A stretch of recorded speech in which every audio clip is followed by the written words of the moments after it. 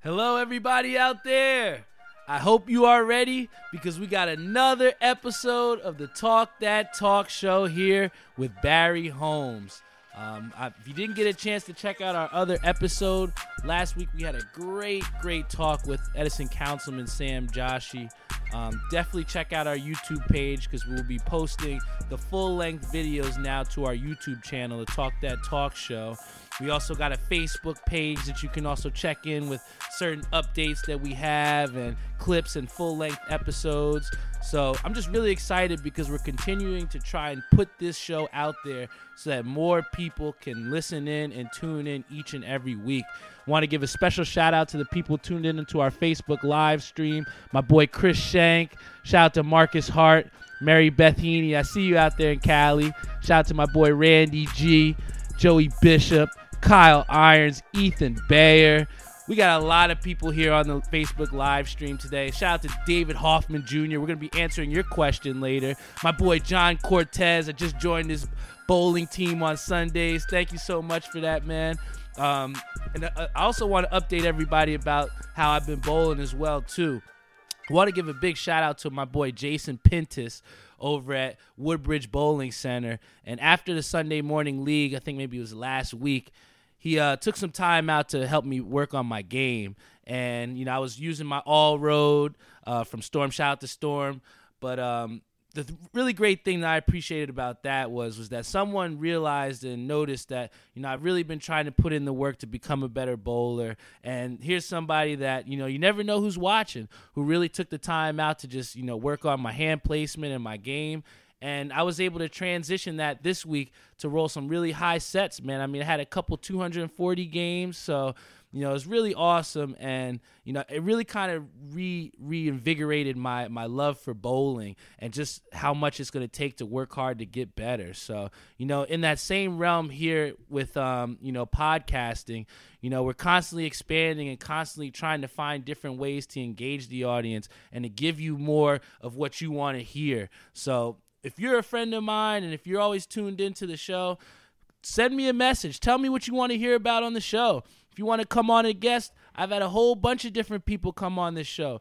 This is more than just a sports show. This is a platform for all my friends to tell your stories. So I want to thank everybody that's always loyally tuned in, watching on Spotify, Google Podcasts, Apple Podcasts, you name it, we're streaming everywhere. So, you know, I'm going to just jump right into this show. We're at episode, what is this, 36, 37 now? Woo! So I really want to get into and really talk about this NFL playoff picture that's starting to shape and unfold for us here, you know, in the season. And when I look at the, you know, the AFC picture here, you know, for all of our viewers out there that maybe not know what the standings are like, you know, with a huge win last night for Baltimore over the San Francisco 49ers, I think for a lot of people, this validated what people think about the Baltimore Ravens. I mean, you know, right now they're sitting as the best team really in the NFL because since the Patriots lost and, you know, now that Baltimore took that number one spot in the AFC, you know, now they're kind of solidifying for all those people, those doubters out there that say, hey, Lamar Jackson maybe isn't the greatest quarterback. Oh, I know he's a great runner, but you can't, you know, lie about what the records show. And what the records have shown is that Baltimore has gained more and more momentum and more speed each and every week. They're the top offense. You know what my team is back there. I'm a huge Chiefs fan. But not even the Chiefs can compete with the offense that, you know, Baltimore's putting out there. And then you look at number two and you see New England. And am I a little bit worried about New England? I have to say, when you lose to, you know, the Texans and then you lose, you know, just a week prior as well, you know, a lot of people are going to doubt Tom Brady. I know a lot of people are saying that he's washed up. It's so crazy that how all Tom Brady has to do is lose 2 games and now all of a sudden he's just washed up. It's crazy.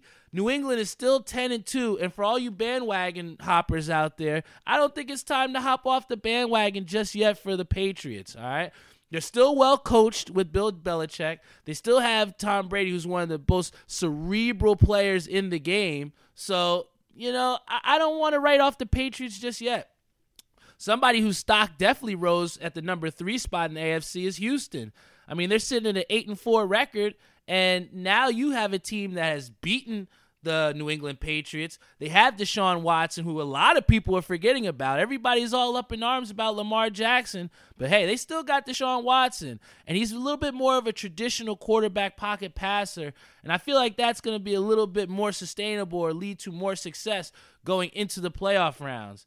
And then finally, for our fourth seed of the top divisional players, we have our Chiefs back in the background here at the number 4 seed.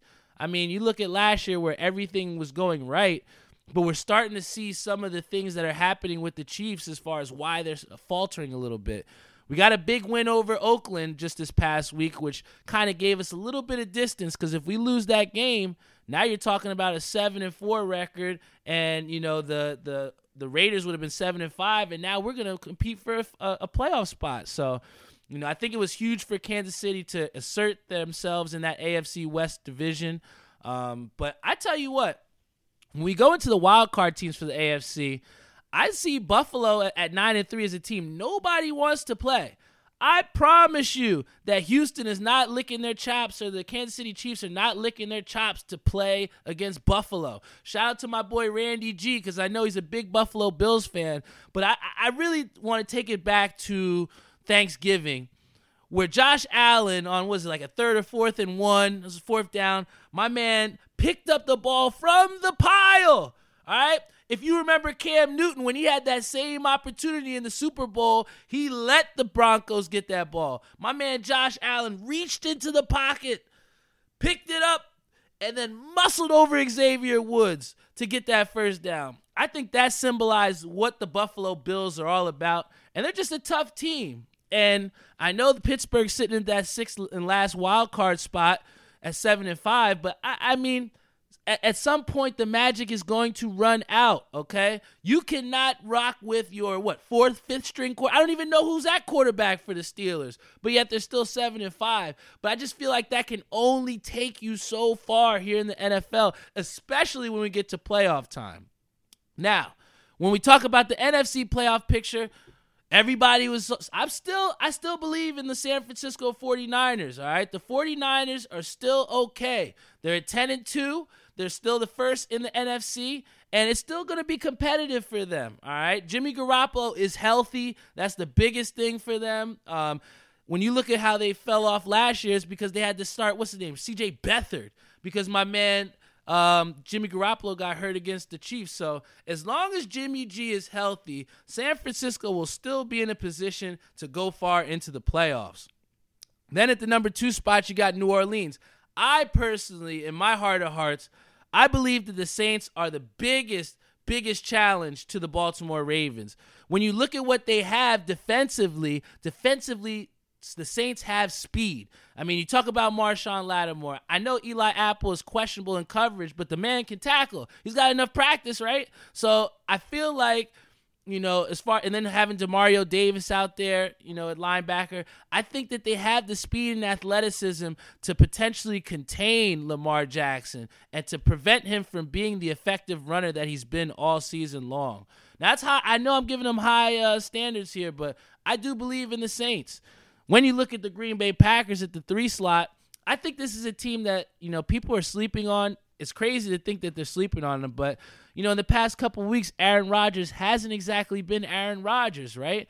And we've seen that the Packers have struggled, but luckily for them, they got to whoop up on the Giants, and now they're back in full swing of things. And, I think that Aaron Rodgers will always take Green Bay as far as he can. And now that you've added a run game with Aaron Jones, I think that Green Bay is somebody that can knock off somebody in the playoffs, but I just don't see them as Super Bowl contenders.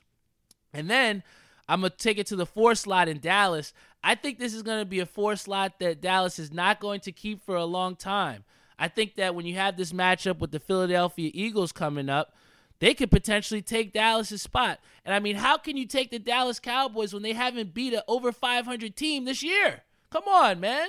I mean, Jerry Jones is out here in tears talking about how much he loves Jason Garrett, but Jason Garrett can't get you past the first round of the playoffs. He's got 1 playoff win. So, I think that the dysfunction is transitioning from not only up top, but down to the field. You can't tell me that with Dak Prescott, Amari Cooper, Ezekiel Elliott, And wasn't Leighton Vander Esch on the defensive side of the ball, Sean Lee, who's healthy? You mean to tell me that's a fourth seed in the NFC, right? So, I mean, I just can't believe in the Cowboys. So I think the Philadelphia Eagles are going to take that 4th spot soon. And then at the 5 slot in our wild cards positions, you have Seattle at 9-2 and Minnesota at 8-3, which is actually our Monday Night Football game. So lucky for you all, we're going to get a chance to see firsthand what these wild card teams really have in store, right? And just me off rip, I'm going to take Seattle here. I mean, you can't. How do you go against Russell Wilson when the man is potentially vying for a MVP spot, right? So I think this is going to be a big test tonight as far as seeing who can really take out New Orleans or San Francisco. This game tonight is going to be a big test of that. And then, I mean, on the outside looking in, you do have the Tennessee Titans in the AFC West. I mean, in the AFC South. And then you have the Rams that are coming in. But if you hear what I said earlier episodes, the NFC is really, really good and it's stacked outside the NFC East. So if you look at the Rams that are 7-5 looking in, I mean, they might have a really hard time coming and sneaking into the playoffs, or might even have to come in as a wild card depending on what Seattle does. I don't really see the 49ers falling off here, but what I do see is that there might be a slight opening for the Rams if Seattle is losing today. So I don't think that it's going to happen, but listen to NFL. If the Jets can beat the Cowboys, anything is possible, all right? And then this leads me to a great question that somebody asked me. I was actually playing Call of Duty, Modern Warfare. You might have seen my clips on Facebook or Instagram. But somebody asked me a really good question, and I think they asked it to me knowing that I was a Chiefs fan. But I'm going to extend this out to everybody here as well. Somebody asked me, they said, who would you rather start your franchise around? Pat Mahomes or Lamar Jackson? And I think this is a fair question because these are two very dynamic quarterbacks and also suit two completely different styles of quarterback positioning, right? And if you look at Lamar Jackson, this guy is a dynamic runner, all right? Let's just put it out there. He's broken countless people's ankles, right? And some people are saying that he's better than Vic. I mean, can I say that Lamar Jackson in just 2 years is better than Michael Vick? I don't know. I think we need to pump the brakes on that. I feel like a lot of Baltimore people, are starting to drink the juice of Mark Ingram and saying this guy's an MVP. Oh, he's the best. Okay. He's having a really great season. He threw for over 2,500 yards already for 25 touchdowns and 5 interceptions. Now, if you remember what I said last year, I said that all Baltimore had to do was give him the reins. All right, what can this guy do if he throws the football or they allow him to throw the football? And what he's shown is that he has also, kind of similar skills to Pat Mahomes where he has different delivery angles. I know a lot of people have seen him throw the sidearm throw. He's throwing off the wrong foot. And I think that that's what makes Lamar Jackson good as well, too. But the thing that I think a lot of people have to question here as far as if we're going to build a franchise, how sustainable is Lamar Jackson's game, right? I know he's having really great effectiveness. I mean, he's rushed for over 1,500 yards in his first 2 years, right? This season, he has almost 1,000 yards rushing with 7 touchdowns. So the cat is out of the bag. The guy can run the football. He's broken ankles. I don't know if you saw the last one that he had on the 49ers, but that was, dare I say the word putrid. But, I mean, Lamar Jackson he's a video game in real life, man. And, I mean, when you have to look at it, I just wonder how sustainable is that game going to translate not only here, but also in the playoffs. Remember, Lamar Jackson did play in the playoffs last year, but do we remember what happened? He lost in the wild card round to Phillip Rivers and the San Diego Chargers. Phillip Rivers could barely walk out there. He could barely throw the ball, past 20 yards without it being a duck, and they lost to him. Now, I'm going to tell you what happened. Lamar Jackson got sacked 7 times that game. 7 times. When the Chiefs beat Lamar Jackson and the Ravens earlier on in the year, they got a lot of pressure on Lamar Jackson. And that's what I'm trying to say. Lamar Jackson is a great quarterback. He's very dynamic. But kind of the things that we've seen as far as issues, if we're going to nitpick and why I think that he may be not as great as Patrick Mahomes, is the fact that we've seen laziness from Lamar Jackson. I can't tell, and the true Raven fans will agree with me on this one. How many times have you seen Lamar Jackson throw the ball and it goes off of his offensive lineman's helmet, right? These are the things that we see from laziness from Lamar Jackson, right? And I think that with athleticism, a lot of times we then sacrifice, technique or how you actually throw the football. And that's where I think my boy Patrick Mahomes has the edge here.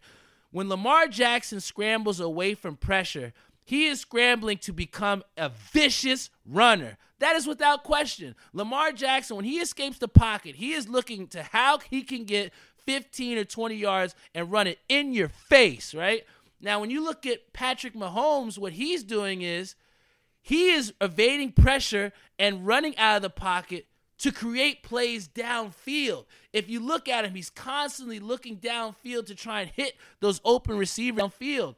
And even in a year, right, where Patrick Mahomes had the dislocated knee, he still has close to 3,000 yards, 20 touchdowns, which is only 5 less than Lamar. Remember, Lamar played every game, and Mahomes only has 2 interceptions. And last year, the guy had a record 50 touchdowns, right? So I know Savion Gator thinks that Lamar Jackson, it's a different year. They had a different system. But a lot of the same guys are there on that offensive side of the ball. I mean, the only difference really is having Mark Ingram, which definitely made it better for Lamar Jackson. But I truly think that when you think about Patrick Mahomes and just how dynamic of a passer that Patrick Mahomes has, we see a little bit less of the lazy throws. I mean, he's even coined his own no-look throw, right? And when you look at the way that Patrick Mahomes is able to make plays down the field and put them in those tight windows, I've seen that from Lamar Jackson, but I've seen it more from Patrick Mahomes. And Patrick Mahomes does have a playoff win, right? We can't use the inexperience as an excuse for Lamar. Lamar Jackson had an opportunity in the playoffs last year, and he lost. You take Patrick Mahomes, on the other hand, when he had his first licks in the playoffs, my man took him to the AFC Championship. Let's not get this twisted. My man Lamar Jackson, is he going to be an MVP? Probably. He's probably the best right now. But if you're talking to me as far as who I want to start my franchise around, I think that I'm going to start around my man Patrick Mahomes, man. I mean, he's had more success. He's shown me more dynamic things other than running the football. And, I mean, Lamar Jackson, let's just see how long did this style of play last. I mean, you look at Michael Vick. And Michael Vick had the success and had a parallel path to Lamar Jackson. But what did Michael Vick do in the playoffs? Did they go to the championship, right? These are all questions. I mean, we can sit here and say it till we're blue in the face. We only know until the cards are shown, until the games are played. But if you want me to start a franchise, I am going to go with Patrick Mahomes. He's still, one of the things also we've seen is that, has Lamar Jackson been hurt? Luckily for the Ravens, he hasn't, but Patrick Mahomes has played hurt consistently, and he still had success while playing hurt. I really want to see what Lamar Jackson does under that adversity, and I feel like during the season, everything has kind of went right for him past that Chiefs loss. So I really want to see what Lamar Jackson does when things are not exactly going his way. Right? And Savion asks a great question here. He says, who would you rather have, Michael Vick or Brett Favre? And, oh, man, just to answer that question, that's a tough question. Who would I rather have, Michael Vick or Brett Favre? When you talk about dynamic play, it's hard not to go with Michael Vick, man. But, I think that stats are something that we can't negate. I think there's something that we can't overlook. And the fact of the matter is that Brett Favre has won 2 Super Bowls, okay? And that is not without chance. So if I have to say, and if I have to take somebody say, I'm definitely going to go with Brett Favre, even though I really like Michael Vick. I think in this day and age, Michael Vick would even be more suited for the NFL with as far as all the read option plays and all the different things they have in place for running quarterbacks. But, I think that Brett Favre, and this still being a passing league, I still have to give Brett Favre a little bit of that edge. I have to say I like the gunslinger mentality that he has for sure. And, that was a great question, Say, and thank you so much for that. And to all of our Facebook Live viewers out there, if you have a question, don't be afraid to post it, all right? I'll probably answer it for you, all right? And speaking of that, I have to get into a question that was asked to me by my boy David Hoffman, right? Big guy, big college football guy. He's from Edison, one of my good friends. We live on the same street, or used to before he moved.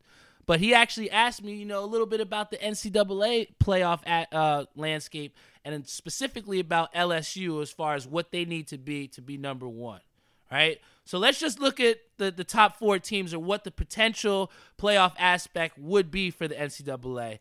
And at number 1, you have LSU, who has the potential MVP or Heisman Trophy winner in Joe Burrow. LSU's taken out Alabama. They've taken out all the great teams in the SEC, and it's hard to go against them, right? I know it's going to be a big game for them against Georgia, and this is what David asked me. He says, do they have to beat Georgia to solidify their spot in the playoffs? And I think it's a yes. I think this is yes. I think that this LSU versus Georgia SEC championship game is actually a play-in game for the playoffs, because with the way that the committee has worked here, I feel like they do not reward losing very well unless you're the Alabama Crimson Tide. And Alabama had 2 bad losses this year, which is going to be one of the first times that I can remember that we don't have Alabama in the playoffs. But what I'll say is this, right? Who do we have underneath? And I think at Ohio State at the number 2 slot, either way, whatever happens between LSU and Georgia, I think that they are going to solidify their spot up at the top, because I think Ohio State with Justin Fields and him being the Heisman Trophy potential candidate winner, I really like Ohio State. And if you look at what they've been able to do, they went into Michigan last week. I don't think a lot of people believed that Michigan was going to win, but I think that Ohio State made a statement by blowing the doors off them in the Big House. And it just really shows just how really good this team can be. I don't think that they're phased as far as going on the road. I don't think that they're phased as far as who they have under center or what they're doing downfield. Ohio State has proven that they are a tough team. And then when you look at Clemson at the number 3 slot, a lot of people have been down them all year long, but all they do is keep winning, right? All they do is, when's the last time they've lost a game, right? And I know it's a little bit difficult in the ACC where you don't have necessarily as high talent as they have. You have Virginia Tech, who gave Virginia a real tough game last week. Shout out to Virginia. I know I'm a big Hokies fan, but they got their first win in 15 years. Every dog has to have his day. So for all you Cavalier fans out there, you got one, all right? You knocked my Hokies out. I really wanted to see the Hokies play in the ACC championship, but now I think it's a little bit easier for Clemson to go to the playoffs because I don't see Virginia as really a team that can beat Clemson, all right? Just with Travis Etienne and just the way that they have the speed on both sides of the ball, it's tough to beat. But what we really have to look here is that, with Georgia losing to South Carolina in overtime earlier on in the season, I just really see this as someone that couldn't stop the run, right? South Carolina ran all over Georgia, and that's why I feel like it spells a recipe for disaster for them. Because if you look at what LSU has been able to do, LSU has been running the ball effectively, especially on those play actions, because now when you're running the ball and now you add a play action there for Joe Burrow, that is what's made LSU such an effective passer, right? He's been such an effective passer. The guy has, over 30 touchdowns this year? LSU is a solid pick, right? And now, when we look as far as what will happen if they do lose to Georgia, which I don't think is going to happen, but if Georgia does wind up winning this game, which I don't think it will, now we have to look as far as to see who can slide up. And I think that this is why it's a play-in game, because if you look at the bottom here at 5, 6, and 7, there's still so many quality teams that are able to win. And you look at Utah, and I think that at Utah at the 5 slot, they have a potential chance to move up into the playoff picture. But not a lot of people are going to respect them because in their only chance of playing a ranked opponent, they lost to USC, right? So this is someone that I don't see the committee as potentially jumping into the playoff picture if Georgia lost or loses, because they still got to get past Oregon. I don't know that Utah is going to beat Oregon, because with Oregon getting knocked out and their playoff chances are done because they got 2 losses, this is their playoff game. They could want nothing better than to knock out Utah in the playoff picture. So I think Utah has a tough chance trying to jump to get into the playoff picture. But I look at Oklahoma at the number 6 seed, and I see them as definitely a team that could jump into that top 4 slot if Georgia or LSU loses, right? If Georgia loses, I could definitely see Oklahoma sliding into that spot, because the committee definitely is loving of Jalen Hurts and what that story could be, and bringing him back from being an exile from Alabama to now leading Oklahoma into the playoff picture. I mean, Oklahoma hasn't really done much when they've been in the playoffs, and I think that could be a nice storyline to see, and a storyline that the committee could choose for if Oklahoma can beat Baylor. And Baylor lost to Oklahoma just 2 weeks ago. So Oklahoma has the blueprint to beat Baylor. And when we take and unpackage everything of this, right? And I know Florida's number 7 at the bottom, but Florida's already lost to Georgia and LSU, so I don't really think much of them. They got no shot at making the playoffs. But we really, David, have to look at these next 2 teams in Utah and Oklahoma, and what they do is going to determine what happens in this playoff landscape, right? I think Notre Dame has also lost too many games, and they're not going to jump anybody. But that LSU-Georgia SEC championship is going to be a playoff game, and it's going to be a play-in game. And to answer your question, I do believe LSU needs to beat Georgia to secure a playoff spot. If they lose to Georgia, and like I said, a team in Georgia that lost to South Carolina, a team in South Carolina that got their doors blown off by Clemson, who's in the playoff picture, I really can't see the committee allowing LSU to get into the playoffs if they lose to a team in Georgia that has shown that they have underperformed in the spotlight. So thank you for that question, David, because you know I love my college football, and you know that was a great question. We also want to shout out some more people on our Facebook live stream. Shout out to Brian Blood. Shout out to Jennifer Newman. I know I haven't seen you in a long time too. Happy to you. Shout out to my boy Tony Ward, also on our stream. And I think that he also has one more good question before I head into the next segment. But he says, is the Nick Saban era over in Alabama? And if you look at the money, I don't think it's over, because, you know, they've paid this guy so many millions of dollars to do what he does in Alabama. And I think it would be really harsh for them to get rid of a guy who's taking you to countless, you know, national championships and, you know, constantly makes this team a contender in the playoff picture. And I think it would be a huge overreaction if we say that the Nick Saban era is over in Alabama, because, I mean, think about it. That team lost, but they still did not have Tua, right? They did not have Tua, which was, you know, their guy for most of the year.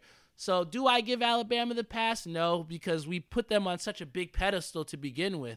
But I still think we have to hold them accountable and say that they didn't do what they were supposed to. And a lot of people were looking for that Clemson and Alabama rematch yet again, but they weren't able to deliver.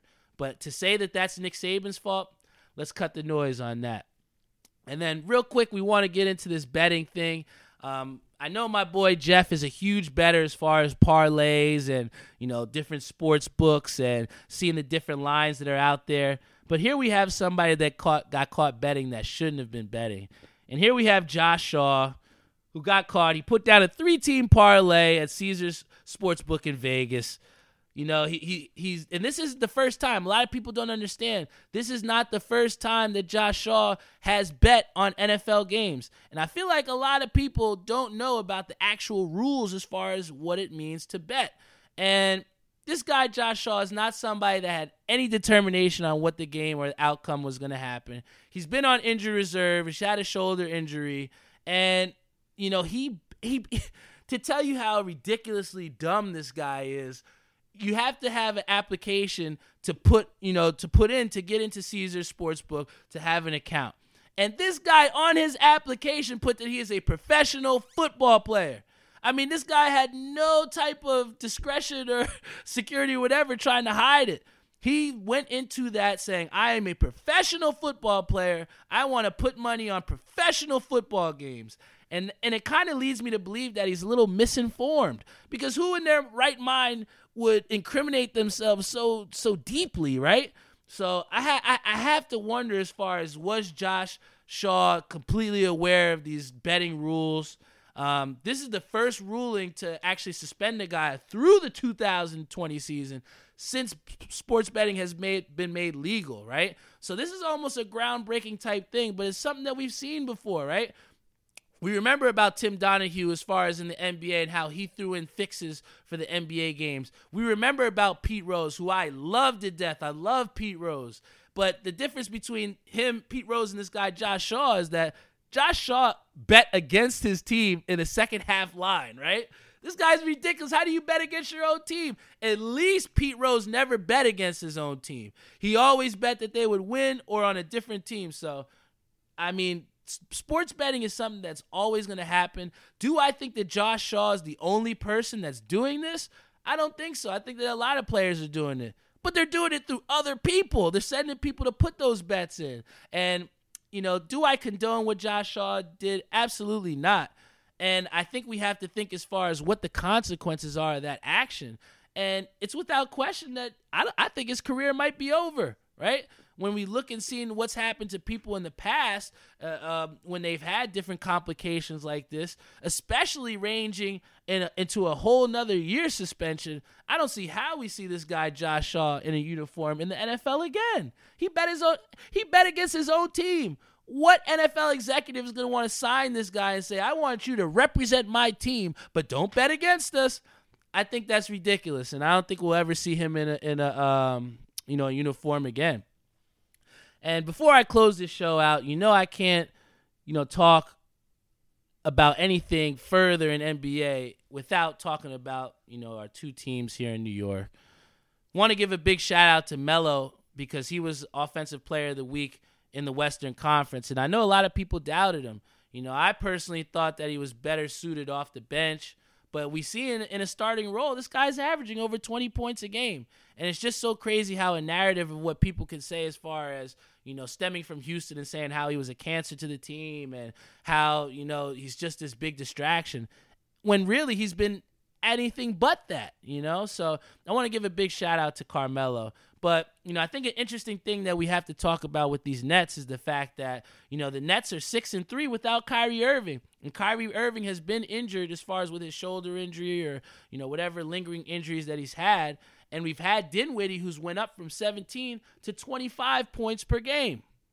And, I really, this was something that me and my boy actually talked about earlier on in the season before Kyrie came, was the fact that, what is the Brooklyn Nets offense going to look like with Kyrie? And we saw a little bit at the beginning where Kyrie's taking 30 shots a game, right? And I feel like that's entirely way too much. And that style of play is very tough to sustain.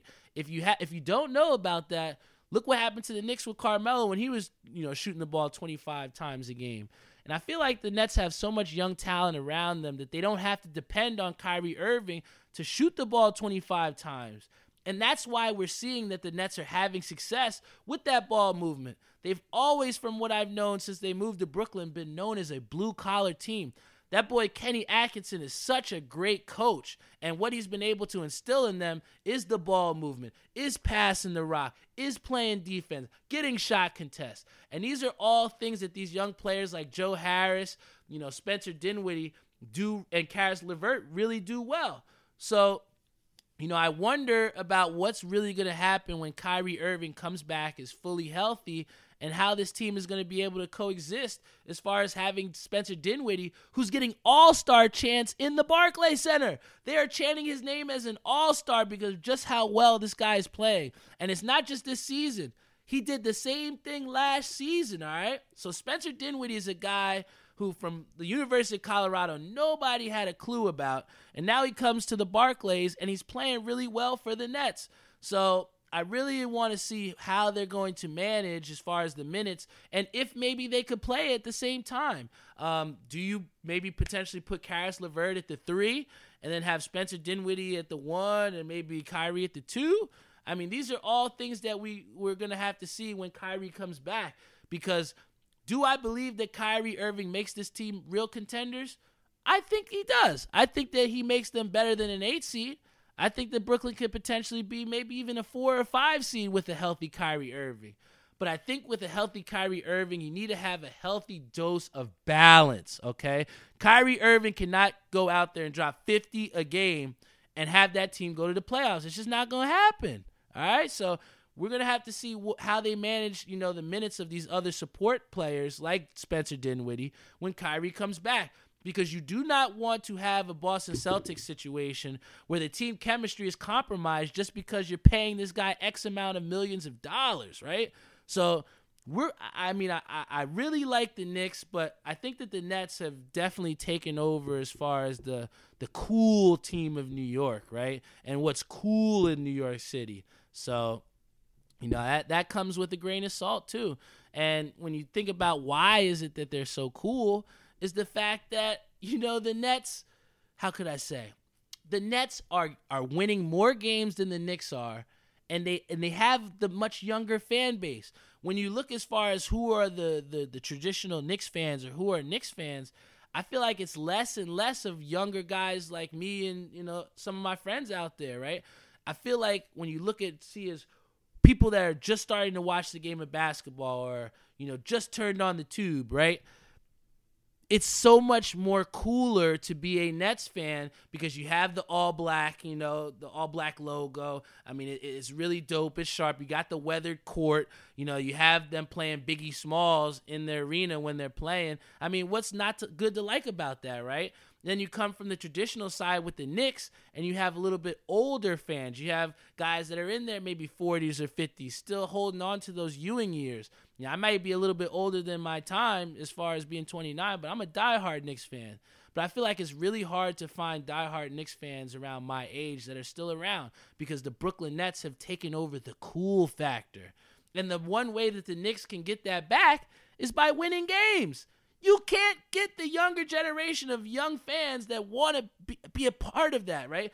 Why is the reason that we had so many Steph Curry fans or the people that were bandwagons Warriors fans is because the fact they were winning games. I can't tell you one person that has a Warriors jersey on now that they're in the bottom and share the same record as us. The NBA is full of bandwagon fans constantly, and the only way to get people to hop on board is to win games. And if you're the Knicks sitting at 4-16, who is going to want to watch that team? It is hard for me to watch an entire game of Knicks basketball when every single time I already know what the outcome is going to be. I know that the Knicks are going to blow a 15-point lead in the third quarter. I know the Knicks aren't going to play defense in 5 minutes left in the fourth quarter. I know that David Fizdale is not going to put the right players out there that I want to see. And if that's the case, I've been said it before, you got to fire David Fizdale, but it really represents the bigger picture as far as why the Brooklyn Nets have taken over New York City. It's because they're winning more, all right? We have the tradition in New York. We have the world's most famous arena in Madison Square Garden, but what does that matter if it doesn't mean anything? The Knicks have to start winning games to get back the fans of New York, right? I can't tell you when I'm on the subway how many Brooklyn Nets stuff that I see. Just from younger kids, from older people, from people that don't even know what basketball is. It's because the Brooklyn Nets are cool now. And the only way for the Knicks to combat at that or to bring back the prestige, the tradition, the more newer fans is to win games. And with the product that we're putting out consistently, it's just tough, man. It is tough to gravitate to as a true New York Knicks fan, and it's tough to try and who's going to want to pay money to go watch that team get blown out by 30? I'm tired of what I'm seeing. I had my aunt here for Thanksgiving, and all that she could talk about and all that we could say is just how disgusted we were with the effort that the Knicks have put out. The Knicks have to stop making excuses for why they are so terrible. Go out there, get a coach. All right, David Fizdale is not the answer. He wasn't the answer in Memphis. He couldn't get them out of the first or second round of the playoffs, and he's not the answer here in New York. All right. And until we get a great coach, right? Maybe Mark Jackson, I don't know. But it just can't be David Fizdale. He has allowed too much stuff to fly. You look at Mitchell Robinson out there, who's supposed to be our big player, the big person who's supposed to be able to be that stuffer in the middle and to stay out of foul trouble. The guy still can't play, solid minutes or become a starter because of the fact that he can't stay on the court. When you look at the Knicks and as far as how many leads that they've given up and how many times that they've given games away, this all stems from the growth that David Fizdale has failed to show us. He's failed to show the fan base, and that's why you got to get him out of there. And that's all I'm going to say about the Knicks. I'm not gonna get myself worked up here, but that about does it for our show here today. My mom's laughing in the background because, she loves to see the demise of my Knicks, man. I don't know where we went wrong with her, but, shout out to the Knicks. I'm still going to be a diehard fan, even though they got 3 wins on the year, 2 of them from Dallas. Thanks, Dallas. But, I'm always going to be a fan. But I definitely want to shout out everybody that was on our Facebook live stream. Shout out to my boy Alvin Ousley. He had a birthday recently. Shout out to you. My boy Steve Alvarez, my boy Marcus. Yo, I definitely got to check out one of your fights coming up soon, man. Shout out to my boy Keith Pierce, Pascal Cossey, Brian Blood. We had a lot of people here on our Facebook live stream. Definitely, if you get a chance, check out our YouTube channel at the Talk That Talk Show. We got it on Spotify, Google Podcasts, Apple Podcasts. We got a Facebook page. We got so many outlets for you to check out this show. It's just up to you to go and check it out, all right? Before we close out the show, I also got to give a special shout out to our sponsors, VW Liquors, located in Wick Plaza, Edison, New Jersey. Let's go, Mets! Let's go, Mets! Mom had to fill in for Dad today, so thank you for that. Also going to give a shout out to Executive Bar and Restaurant located in 30 Menu Street, Carteret, New Jersey. Got the best Indian food and drinks in the game. Prashant, I promise I'll be there to bartend soon. Don't forget about me. And then also we want to give a special shout out to Cody Bromley at 91s.com. Best acid wash apparel in the game. And, just in closing, I said it at the beginning of the show about just how far I feel like my bowling game has come. And it just comes from hard work and preparation and dedication, right? I found something that really makes me happy. I found something that I'm able to, release that competitive edge with, and to see the growth and to see the different people that you meet in the bowling community and just how awesome it is.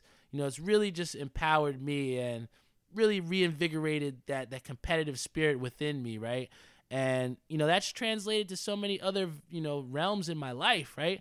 I mean, you talk about continuing to push through, and I can't tell you how, the life lessons that I've learned from missing 10 pins and throwing a perfect shot and going right through the head and splitting. So, when you translate those same things that you learn from games into your personal life, that's what makes us humans, and that's what, creates that self-reflection, right? And for me, I'm just really thankful for all the people in the bowling community that continue to give me feedback and then continue to show me, the love that continues to have me go to the bowling alley each week. I mean, who would have thought I'd have, 3 bowling balls and be bowling 4, 5, 6 nights a week, And, that just shows the growth in just myself, but also in terms of the competitiveness and just how fun that bowling can really take me and how it can take you as well, too. So, whatever you are listening out there, find something to get your competitive spirit going and just run with it, man, because let me tell you, there's nothing better than winning, right? So that's all for my show today. This is Barry Holmes. This is the Talk That Talk Show. I'm signing off. Please stay tuned for our further episodes. Like us on our Facebook page. Check us out on our YouTube channel, Spotify, Google Podcasts, Apple Podcasts, you name it, we got it for you, all right? So I'm going to close out. I know you want to watch your Monday Night Football. My name is Barry Holmes. This is the Talk That Talk Show. Every week you'll have a new episode, and I'm out of here.